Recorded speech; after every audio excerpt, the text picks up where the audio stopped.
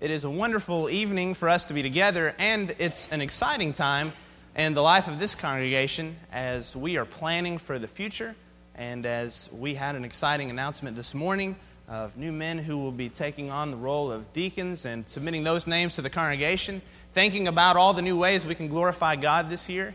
We're so thankful for our ladies putting together a wonderful ladies' breakfast, and if you would like to be involved in that ministry, there are ways that you can be involved, and you'll definitely want to sign up for that. Also, if you are interested in being a part of one of our outreach teams, that reorganization is coming up very soon, and we're excited about all the ways that those outreach teams can really help us grow closer as a congregation and also take care of the needs of our family members.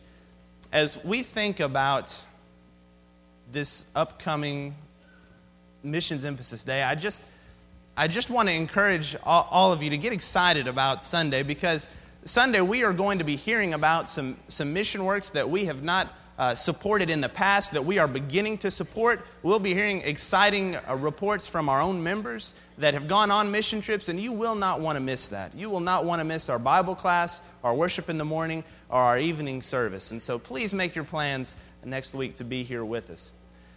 Reality has settled in. We have ended the holidays. We have officially begun the second half of the school year.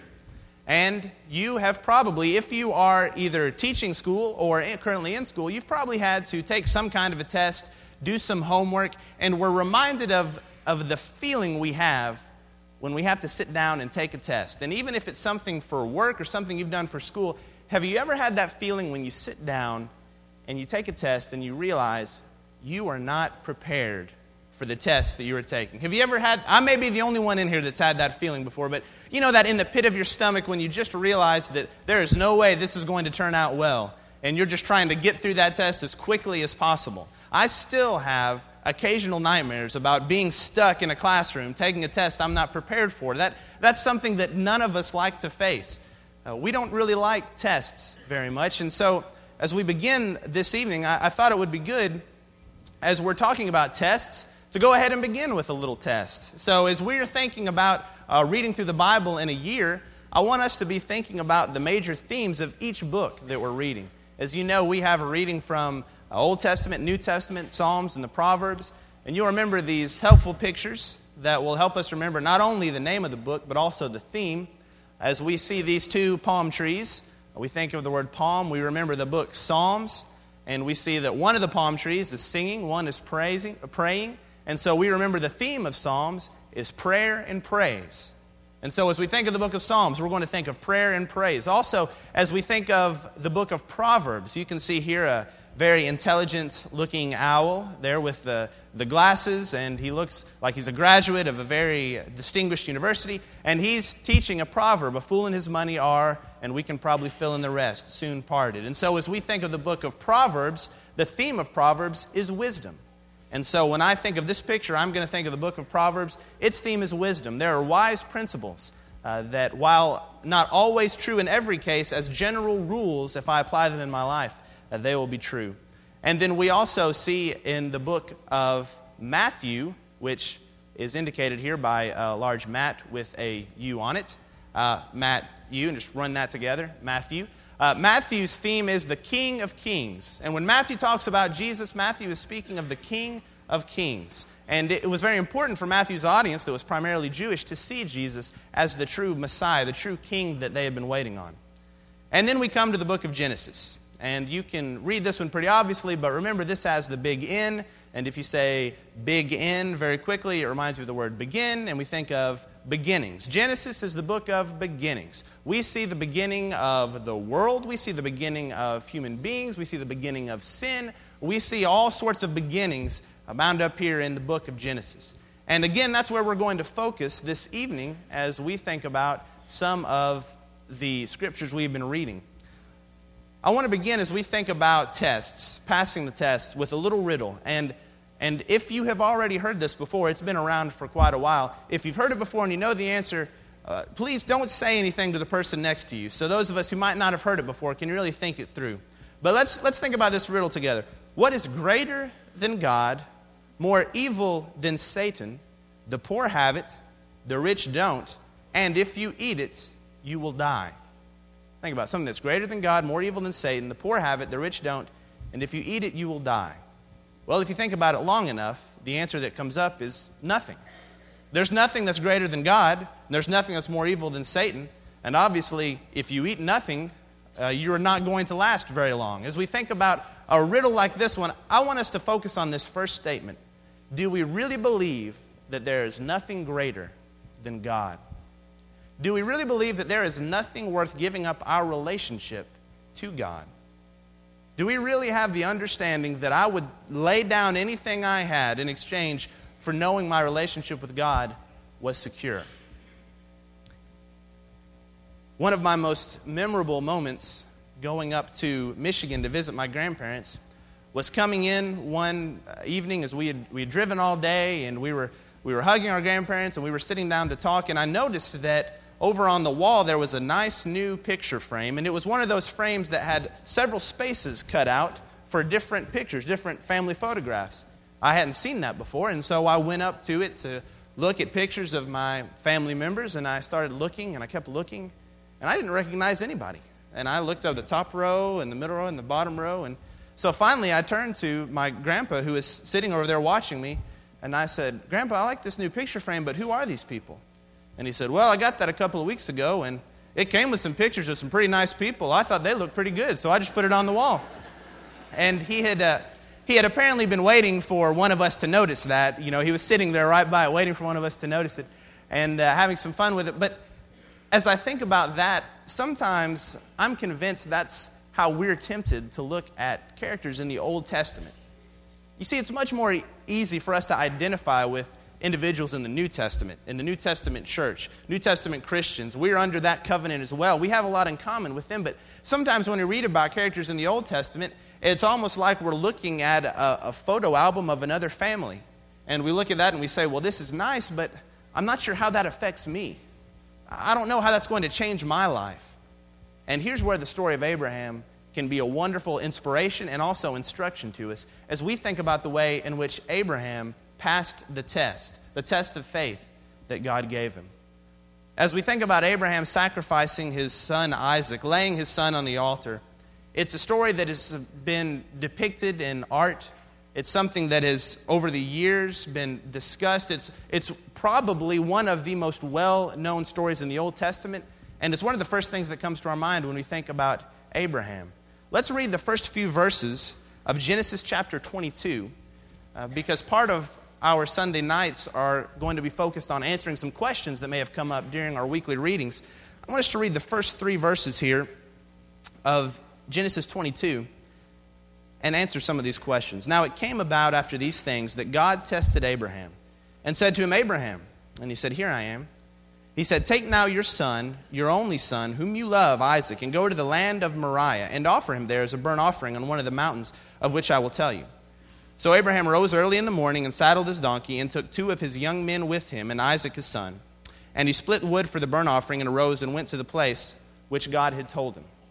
Now the first thing we need to understand as we read the first verse is that God tested Abraham. And some of the translations you may have might use the word tempt. I know the old King James used the word tempt. And so we're forced to ask that question, does God tempt us?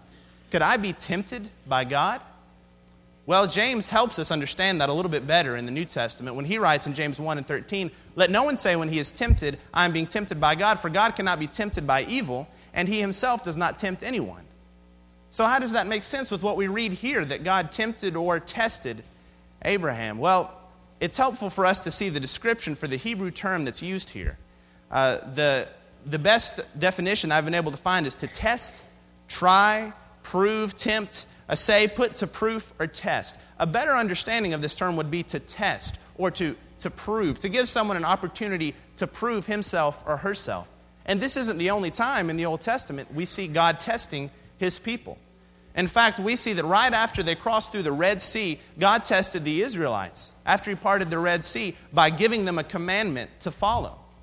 Not only that, but he tested the Israelites when he gives the law, the 10 Commandments on Mount Sinai, and there's all that thunder and lightning, and the people are afraid Moses tells them that God is showing his presence in that way to test them and to make sure that they obey, that they're faithful to his commands.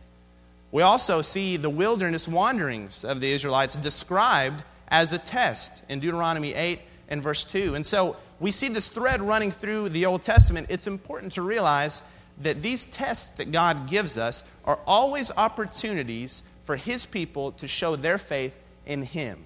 When we think about the word test as the way it's used here, and then temptations that James is talking about, the way Satan attacks us with temptations, and the way James would say we are dragged away by our own lust into temptations, that is an entirely different matter than the tests that God gives us. Here's a helpful way for us to think about it. If you can imagine sitting in that classroom again and preparing to take a test, let's say that you receive your first test, and as you look through, you see that all of these questions on the test are things you've gone over in class, things you've been told to study. The teacher obviously wants to use this test as a chance for you to show your knowledge about the subject, to show your study and your preparation. When God tests us, he is offering us a chance to show our faith. Just like teachers have known for years, tests are not designed to make students fail. You don't want to trick students. You want to show students and give them an opportunity to use the knowledge they've gained.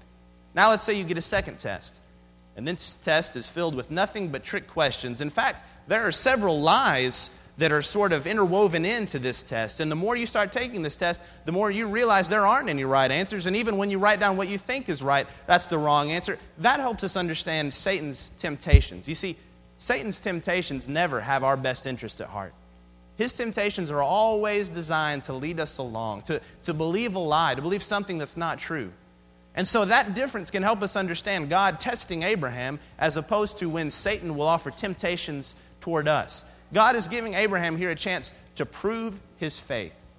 And so as we think about the way Abraham prepared for his test, the first 3 verses that we've read, let's look at verse 3 specifically. Because Abraham did some very specific things that will help us understand how we can prepare for the tests of faith that will come our way. And they will. Every single one of us will face tests in life. We see in verse 3 that after receiving this commandment, Abraham rose early in the morning, saddled his donkey, took 2 of his young men with him, and Isaac his son. He split wood for the burnt offering, arose, and went to the place of which God had told him. Did you notice Abraham's immediate response here? God has given him what seems like an impossible command for a parent to understand, and yet Abraham took immediate action. And that's the first thing I need to understand. If I'm going to face a test of faith, I need to be willing to take immediate action. When I receive instruction from God, I need to be willing to take immediate action. Abraham rising up early the next day, rather than putting it off, rather than thinking, well, I've got to take some time to reflect on this and to really get used to what's going to be the result of this test and really think through how I want to do this, he immediately reacts in obedience to God. That's not our normal reaction to a difficult command, is it? It's not mine. If I have a difficult task ahead of me, my tendency is to put that off until I absolutely have to get it done and try to set it to the side until right before the deadline or right before something is due or right before something needs to happen, and then I want to tackle that difficult project. I would imagine I'm not the only one. I think we all struggle with that tendency. And yet Abraham, after receiving this impossible command, takes immediate action. You know, the Bible is filled with examples of people who either acted immediately in obedience or who tried to put off that decision. I think about the Old Testament individual Jonah. As Jonah is given a command, a challenging assignment to preach a message to a people he didn't want to preach to, and so he flees, he runs away. And we know what happens with the rest of that story. We know about being caught in the storm at sea, spending time in the belly of a great fish, and then ultimately doing what God had intended for him to do all along. But even at the end of Jonah's story, we see he resents that task. You see, Jonah didn't act immediately. As we think about the New Testament, I'm reminded of Acts 26 when we see Paul giving his testimony about his life and his conversion experience, and even sharing the message of the gospel with Agrippa. And there's a very interesting verse that is difficult to translate, in which Agrippa seems to say, in a short time you will persuade me to be a Christian, or do you think that in a short time you will persuade me to be a Christian? It seems like he's taking what Paul is saying seriously, that he's considering it, but then he refuses to act on it. He fails to act on whatever little thought was taking place as he started to stop and maybe consider if what Paul was saying was true, but then he seems to dismiss that, and he failed to act. In contrast, I'm reminded of Acts chapter 9, which Ananias was given a very difficult assignment by the Lord. The Lord came to Ananias and said that he wanted him to go to Saul, who had been known for persecuting Christians. Ananias knows about his reputation. He's not thrilled about it. In fact, he responds to the Lord about the things he's heard about Saul. But God instructs him to go, and Ananias goes. And we know that as a result of that visit, that baptism, and then Saul, who would later become Paul, we see a wonderful ministry in the life of the man whom Ananias was sent to go and be with. He acted immediately. Even think about a chapter earlier in Acts chapter 8. An Ethiopian who was studying Isaiah, and then Philip comes, preaches Jesus to him, and he immediately wanted to obey. When he saw water, he said, "What is it that's keeping me from being baptized?" You see, in the Bible, we have examples of those who acted immediately and those who didn't. Is there something that I've read in Scripture this week? Is there something that I've discussed with a friend this week that I need to react to?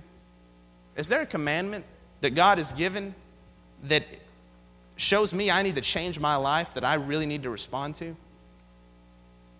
It could be that you've been to several worship services, that you've even studied with others about the gospel, and maybe it's time to react to that, to respond to that. It's important as we prepare for the tests of faith that we face to be able to respond with immediate action. And that's what Abraham did, as he sets out on this journey. In verse 4, we read, "On the third day, Abraham raised his eyes and saw the place from a distance. Abraham said to his young men, 'Stay here with the donkey, and I and the lad will go over there, and we will worship and return to you.' Abraham took the wood of the burnt offering and laid it on Isaac his son, and he took in his hand the fire and the knife. So the two of them walked on together." Not only did Abraham react with immediate obedience, but he also showed us that in order to pass our test of faith, we need to be able to learn from our past. And that's where it's helpful to think of this time in Abraham's life in the context of the history of his life. Just imagine what Abraham could have reflected on as he was walking with Isaac. He might have looked over at Isaac and thought back about the time that he went before the Lord and asked for Eleazar of Damascus, one of his kinsmen, to be his heir since he was unable to have a child. The Lord promised him a son. He might have been thinking about the time that he and Sarah were so desperate in order for him to have an heir that Sarah even suggested he would go into his servant Hagar, and that offspring could be his heir. And Hagar had a son, Ishmael. Can you imagine how desperate they would have been to consider, although that was a fairly common practice in that time, to consider doing that in order to solve this problem? God had promised them a son, and yet it seemed like their faith that God could almost reverse the physical nature of things, that he could allow to have a son that had been past those childbearing years. It seems like they just wanted to help God out. And maybe Eleazar of Damascus or maybe Ishmael could live before you as an heir. And yet that wasn't God's plan. I wonder if Abraham thought of that as he walked with Isaac. I wonder if he thought about the past times that he had faltered a little bit, times that he had even lied, trying to keep himself out of trouble, saying that Sarah was his sister rather than his wife, a half-truth, but a half-truth that was designed to keep the truth from being known and to keep his life in his own hands rather than being hurt by someone else. I wonder what all was going through his mind, and yet I'm reminded of the time in which 3 men came to visit him. They looked like 3 men. We find out that one of them was a manifestation of the Lord. The other 2 were angels. And we read about that taking place just a few chapters earlier in Genesis chapter 18. In Genesis chapter 18, we find a statement here that although we don't know, I think this statement would have had to stick out in Abraham's mind for years to come. You see, he receives this message again. It's one they'd heard before. But he receives that beginning in verse 10. The man to whom he was speaking manifestation of the Lord, said, I will surely return to you at this time next year, and behold, Sarah, your wife, will have a son. And Sarah was listening at the tent door, which was behind him. Now Abraham and Sarah were old, advanced in age. Sarah was past childbearing. Sarah laughed to herself, saying, After I have become old, shall I have pleasure, my Lord being old also? And the Lord said to Abraham, Why did Sarah laugh, saying, Shall I indeed bear a child when I am so old? And look at this question. Is anything too difficult for the Lord? Now earlier, when Abraham in chapter 17, verse 17, had received that same promise from God, he laughed to himself as well. He wasn't sure that it could happen. He shared Sarah's reluctance to believe they could have a son, and yet the response from God is anything impossible for the Lord? It's important for us to realize that we need to learn from our past. Abraham had tried to make Eleazar his male heir. God promised him a son. Abraham had a child with Hagar, Ishmael. God promised him a son.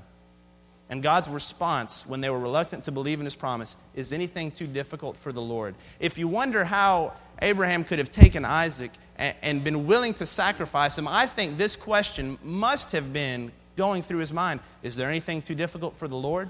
He had seen the Lord do what seemed to be impossible. Isaac was living proof of that. It's interesting, too, the Hebrews writer in Hebrews chapter 11, beginning in verse 17 through 19, gives us a little bit of insight into what Abraham was thinking in verse 19. When he says, Abraham considered that God is able to raise people even from the dead, from which he also received him back as a type. In other words, it seems that Abraham was justifying to himself, saying, well, surely God can raise the dead. Now, this is before we see Jesus raise Lazarus. This is before the stone is rolled away, the tomb is found empty. And yet Abraham had faith that God could raise the dead. Is anything too difficult for the Lord? See, when we look back at our past, can't we all think of times in our past that we thought we were going through a struggle and it would never end? We thought that we were experiencing something that we would never see the end of. We thought that it would never go away. And yet we can see, with the help of God working through our family around us, working through our Christian family, that we've been able to move through those times. Is there anything that's too difficult for the Lord? You may be here tonight and you may be struggling with something that no one else knows about. You may be the only person who knows what you face on a daily basis. It may be something that you struggle with constantly, something that's always in your mind, and you just feel like it'll never get any better. Is anything too difficult for the Lord? See, the wonderful thing about living the life of a Christian is we can bring those difficulties, those challenges, we can bring them to the Lord in prayer. We can share them with our Christian family. And we might not see all the results we want to on this side of eternity, but we know that there's something waiting for us that we can't even imagine. You see, Abraham seemed to think in his mind, well, I know that the Lord told me I'm going to have a nation through this child, through my descendant. He promised him to me. Now he wants me to sacrifice him. Nothing is too difficult for the Lord. God will take care of the rest. It's a beautiful picture of faith. So we see not only did Abraham learn from his past, but as we go through in verse 9, we see that he's willing to go through with this act that God had commanded. They came to a place of which God had told him. Abraham built the altar there and arranged the wood and bound his son Isaac and laid him on the altar on top of the wood. Can you imagine the emotions as he was going through this action, binding up his son Isaac, laying him on the altar on top of the wood? Abraham stretched out his hand and took the knife to slay his son. Now, before we read any further, we've read this story many times. We know what's coming next, but I want us just to stop and reflect on the faith, the amount of faith that this shows on Abraham's part. In fact, when the angel of the Lord appears to Abraham and gives him a message, he says, "You have not withheld your son, your only son, from me." You see, Abraham offered what mattered the most to him. He offered what mattered the most. One of the most poignant moments in this entire account is when Isaac speaks to Abraham in verse 7, and he says, "Behold the fire and the wood, but where is the lamb for the burnt offering?" Isaac must have meant the world to Abraham. I firmly believe that.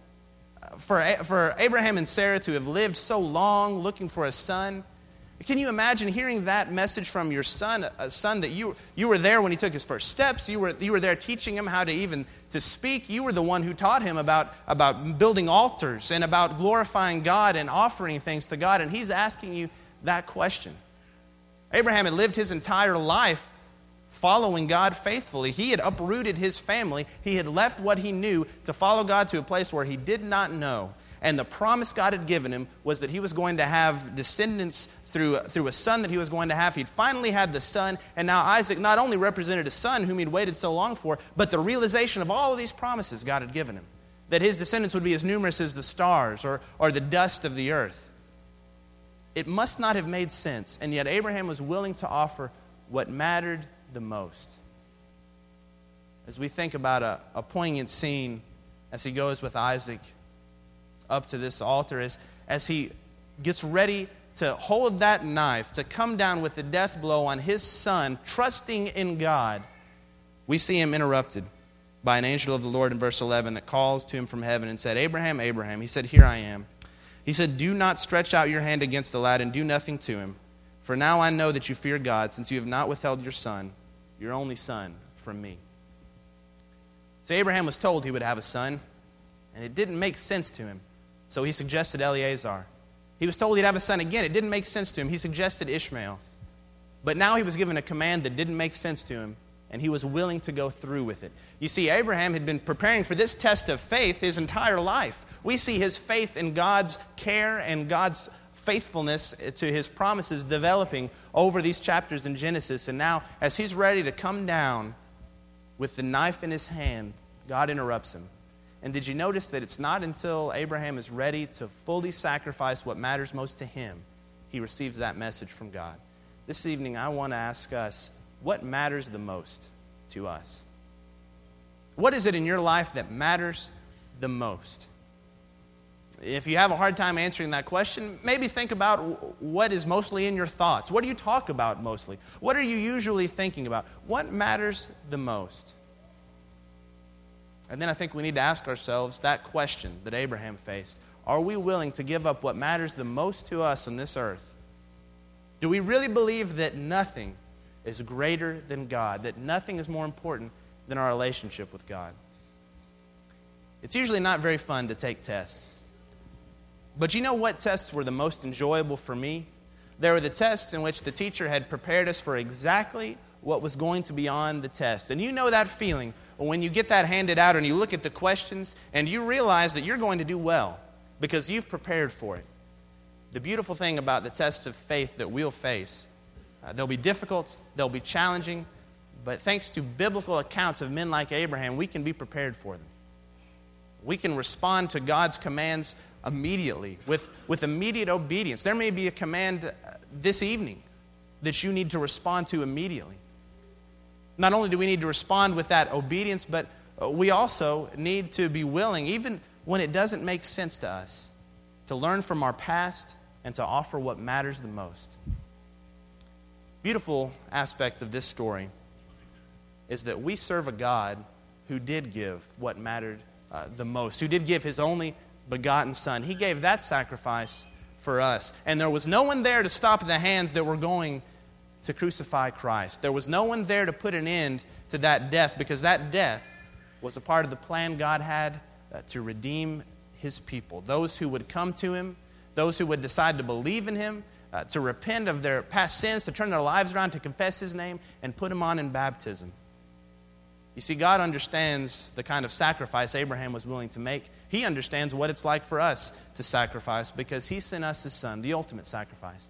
And it's because of that that we can become Christians. It's because of that we can have faith in the same God who cared for Abraham and promised him that he would make a multitude of nations from his line, and was true to that promise. That same God will be true to his promises for us. And if there's any way that you need to come forward and take advantage of those promises, please come as we stand and sing together.